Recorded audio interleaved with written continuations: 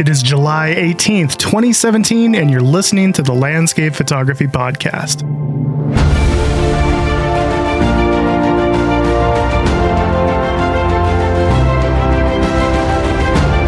Thank you so much for tuning into this week's episode. Before we jump into this episode, I do have a couple of announcements.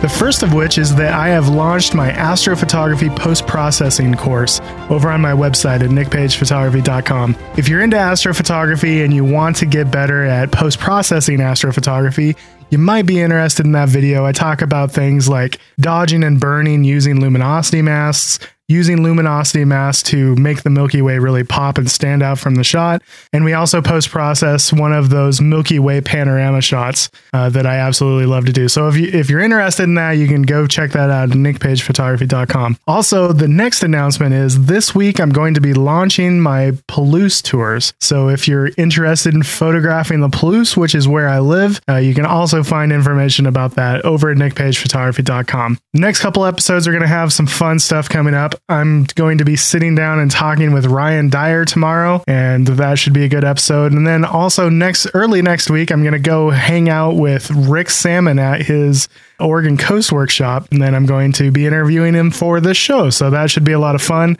I'm going to go out and shoot with his group as well. So cool stuff coming up on the next couple episodes.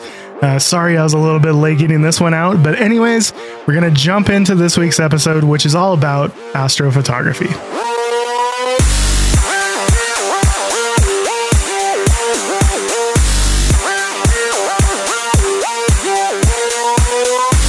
Astrophotography is one of my favorite types of landscape photography.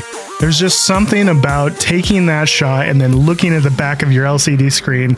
It's one of the rare situations where your camera can see what your eyes just can't. You can get so much more definition and detail in things like the Milky Way than your eyes are able to catch, because our cameras have the benefit of shooting on a tripod and doing long exposures. Photographing the night sky has not always been possible. Back in the film days, there was no way that you could shoot at ISO 8000 for 25 seconds and have it not just be complete garbage. Digital has really opened the door to photographing the night sky. The camera sensors are getting better. Photographing the night sky is getting more and more accessible for people that are on a bit of a budget. So in this episode, I'm going to give you my tips for when you're out and actually photographing the Milky Way. And I'm also going to give you some tips for post-processing the Milky Way, as well as planning for that Milky Way shoot. So this comes on the heels of launching a couple of YouTube videos about astrophotography. First one, I talk a lot about the planning stage. Second one, it's kind of a behind the scenes out shooting the Milky Way. The most important stage of photographing the Milky Way and any astrophotography shoot is the planning stage. There's a lot of things that have to come together to make a successful astrophotography shoot. For one, you can't have clouds. Clouds are not very good for photographing the Milky Way or the night sky. Secondly, you have to have a nice dark sky. There's two things that can ruin a dark sky for you. The first is light pollution. If you're close to a city and you have to be pointing your camera in the direction of that city, it just means that you're going to have a whole bunch of really yucky yellow in your shot, and it's going to really, really be a nightmare to deal with. The second thing that can ruin a nice dark sky is the moon. So you need to have the moon either on the opposite side of the Earth as you, meaning well below the horizon of the sky, and you need to have a new moon or, a fairly small moon. If you're dealing with a, 25% moon and it's sets, several hours before you're going out and shooting, you're going to be fine. If you have, a 90% moon and it's only set for a half hour, you're not going to have a very dark sky. What you're going to end up with is a very blue, very bright sky. When you shoot at those high ISOs and long shutter speeds, light pollution coming from the moon just illuminates the sky like crazy, and you're not going to get that nice contrast that you're looking for in between the stars. So you need dark skies, you need clear skies, and you also need to know which direction you're going to be pointing your camera. One of the apps that I really like for just being able to track the night sky from a computer is called Stellarium. It's a free program. I know it's available on PC. I'm assuming that it's available on Mac as well, but it's a really nice program where you can check the day and check the time and see exactly the position of the stars. You can play it and fast forward and see how the stars are moving across the sky.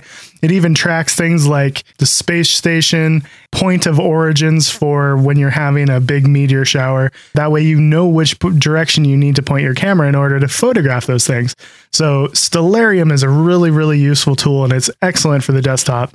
The mobile version is not really quite as useful, but the desktop version is excellent. I love using it to plan my astrophotography shoots. So the next thing to keep in mind is the time of night you're going out to do it and the time of season. So in the very early spring, the Milky Way in the northern hemisphere is just coming above the horizon.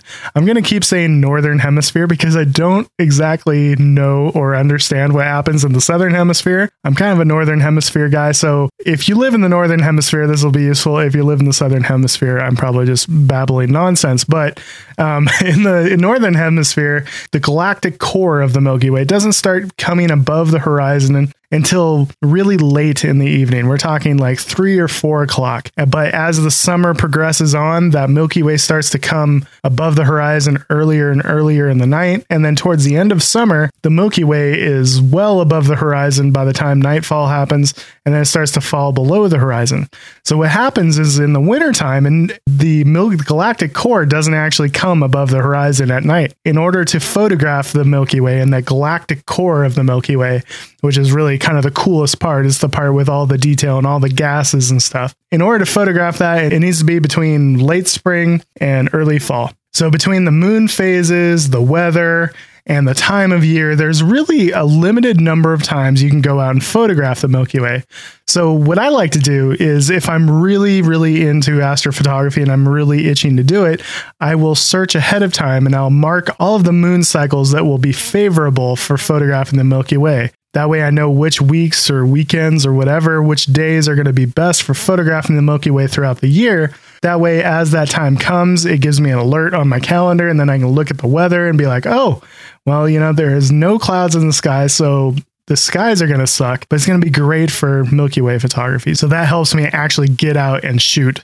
So like any other type of landscape, astrophotography is not just all about the sky. In the beginning of our photographic careers, when we go out, or just the casual person with a cell phone, they see a pretty sunset, they hold their phone up, they snap a picture. Granted, they have this beautiful photograph of the sky, but the reason that that photo is lame is because there's nothing else going on in the photo. It's just a sky. The same is true for shooting stars. You have to have some kind of foreground interest to really make that photo work. Composition is still important when it comes to astrophotography.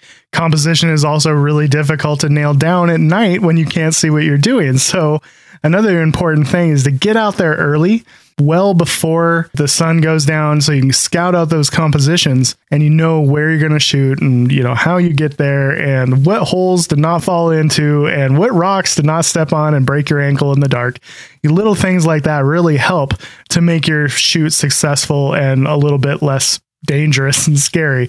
It's better to go check it out during the daytime, go take a nap, and then go back at night, so you know exactly where you're going to go, and then you're going to end up with a better composition because of it. All right, so we're out. We have our composition nailed down. We got our tripod set up. We got our camera.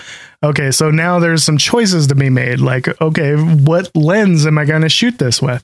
So the type of lens that you're generally looking for, and when I say astrophotography, I'm really talking about landscapes with a night sky above it. It's not astrophotography where we're zooming way in some interesting galaxy far, far away. We're not photographing through a telescope. What I'm talking about in this episode is just a landscape with a night sky above it. So generally speaking, the types of lenses that you want to use are going to be both wide and fast.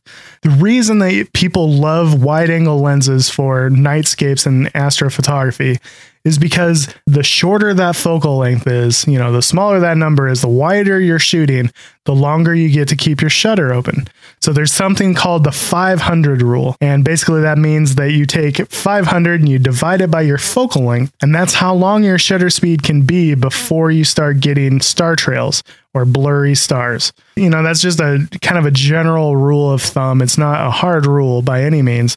So, you know, if I'm shooting with a 16mm lens, that means that I can use, generally speaking, around 30 seconds. But if I'm shooting with a 24mm lens, that means I can only keep my shutter open for 20 seconds.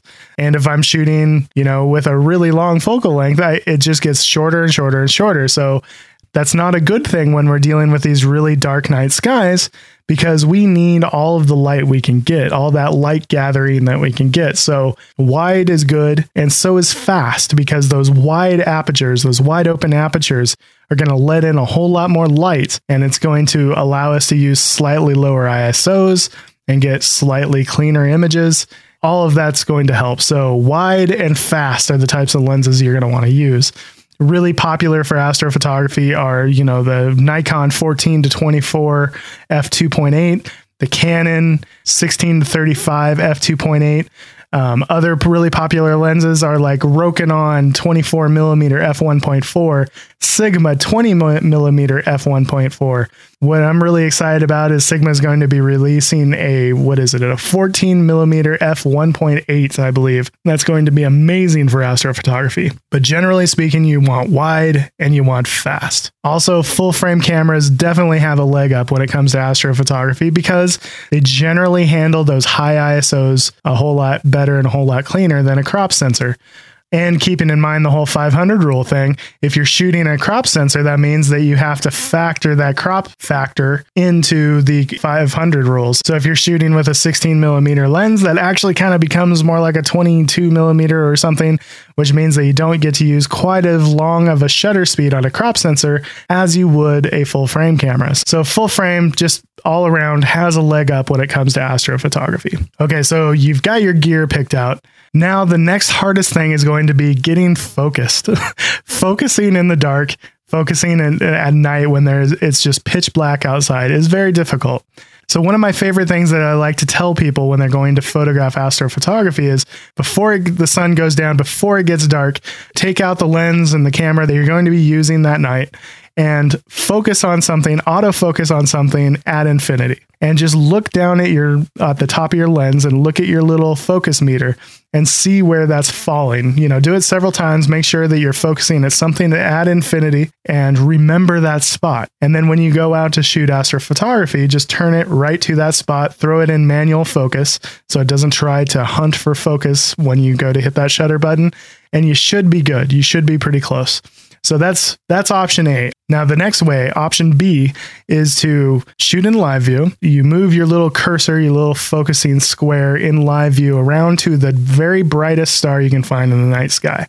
Digitally magnify that as much as you can in live view, and then you manually focus your lens until you make that star the smallest point that you can possibly make it. At that point, you're as in focus as you can get. The next thing you want to do is take the autofocus switch and move it over into manual focus. That way it's not going to hunt for focus the first time you go to take a photo. That method works if you have a decent live view setup. You know, not all cameras are created equal in that way. Some just can't magnify, or they can't amplify the light that is coming in enough to really be able to do it very well. You know, in that case, you either have to go to option A or option C, which should pretty much be avoided, but you just kind of do it if you have to. Just look down at your focusing ring and put it to infinity. And the reason that doesn't always work is because that infinity mark is not always accurate on a lens, because with weather and moisture and other elements in the air, the point that the lens focuses to at infinity at actually changes. It varies a little bit. Option A is probably best. Option B is good if you're confident in live view. Option C if you can't get the other two to work. So what kind of settings are we going to use? Typically, I like to start off at ISO 5000 or even 6400. And then I will do that on my 16mm lens for 25 seconds at f2.8. And typically that gives me a really good starting point for the exposure for my sky. Now the problem comes in when I have a really dark foreground. When you have a really super dark foreground, and there's just zero ambient light hitting it, a lot of times you still don't have information in your shadows at those settings. One workaround for that is to do your sky frame at 25 seconds, ISO 6400 f2.8. You get that done, and then you switch over into bulb mode. You can lower your ISO a bit and then do a nice long exposure. 2.5 minutes tends to be kind of a sweet spot, where if you do a nice long exposure, it gives much more time for all of that light to soak into your frame. And granted, you're going to get some hot pixels, but you're also going to get a whole lot more information in your shadows. And then you can blend those two shots together in Photoshop, and you can end up with a much cleaner foreground with a whole lot more information. And then a nice contrasty sky where we have nice sharp stars, because remember, we can't go very long with our shutter speed or else we're going to get blurry stars.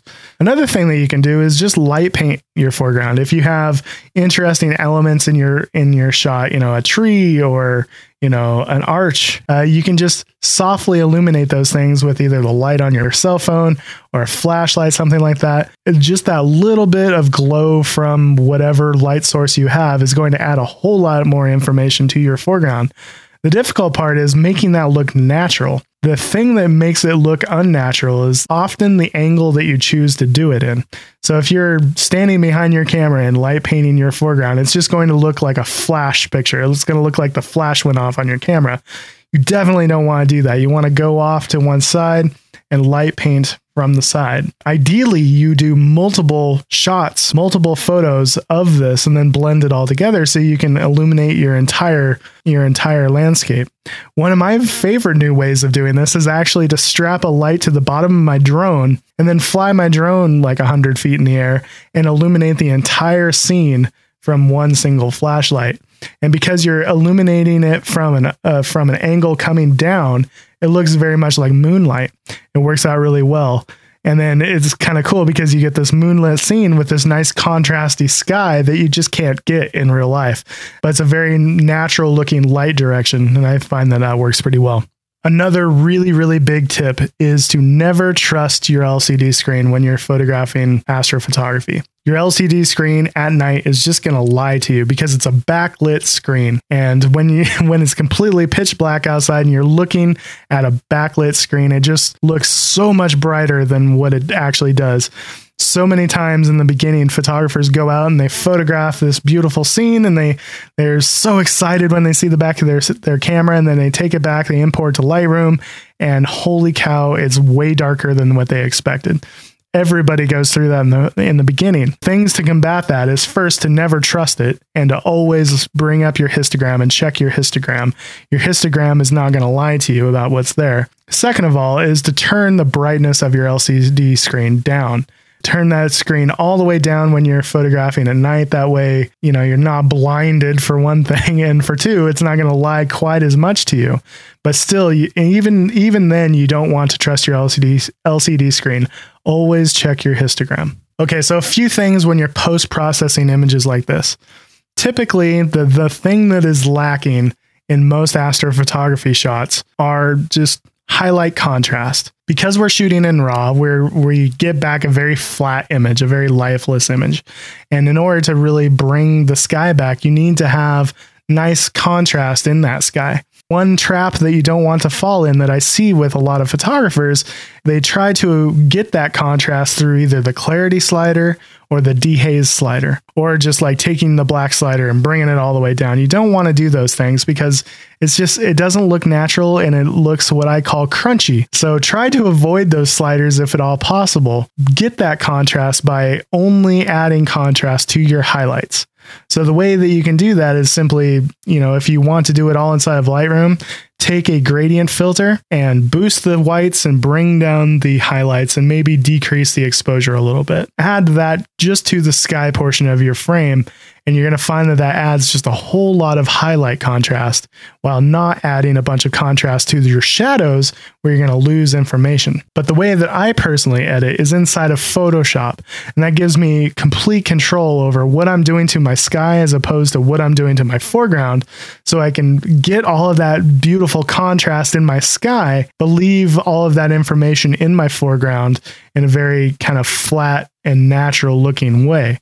That's really what makes Photoshop so powerful, is the fact that you're able to do that, and add completely different adjustments to one part of your image as you're doing to another part of your image. Editing in Photoshop and using layers in Photoshop to bring those two elements together really can make an image sing. Also, white balance is so key when it comes to astrophotography. As a kind of a general starting point, I like to start at around 3,800 Kelvin or maybe 3,900 Kelvin, probably around 15 on the tint slider. I'm talking Lightroom settings, of course.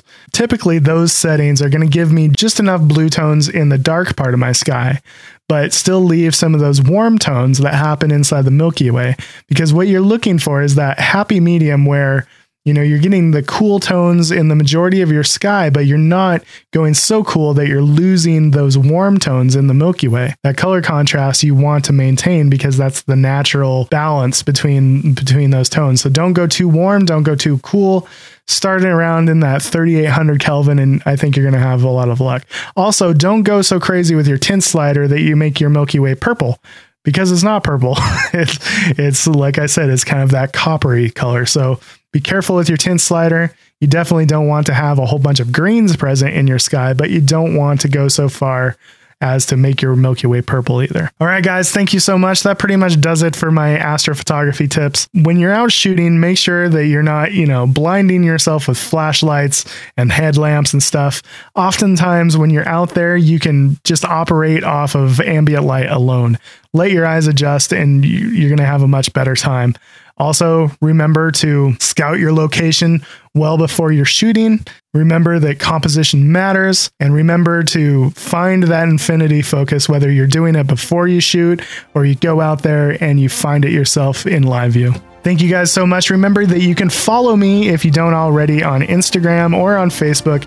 Just do a search for Nick Page Photography, and you can always find my website and everything that I have over there at nickpagephotography.com. Thank you guys so much, and we'll see you next week. Bye.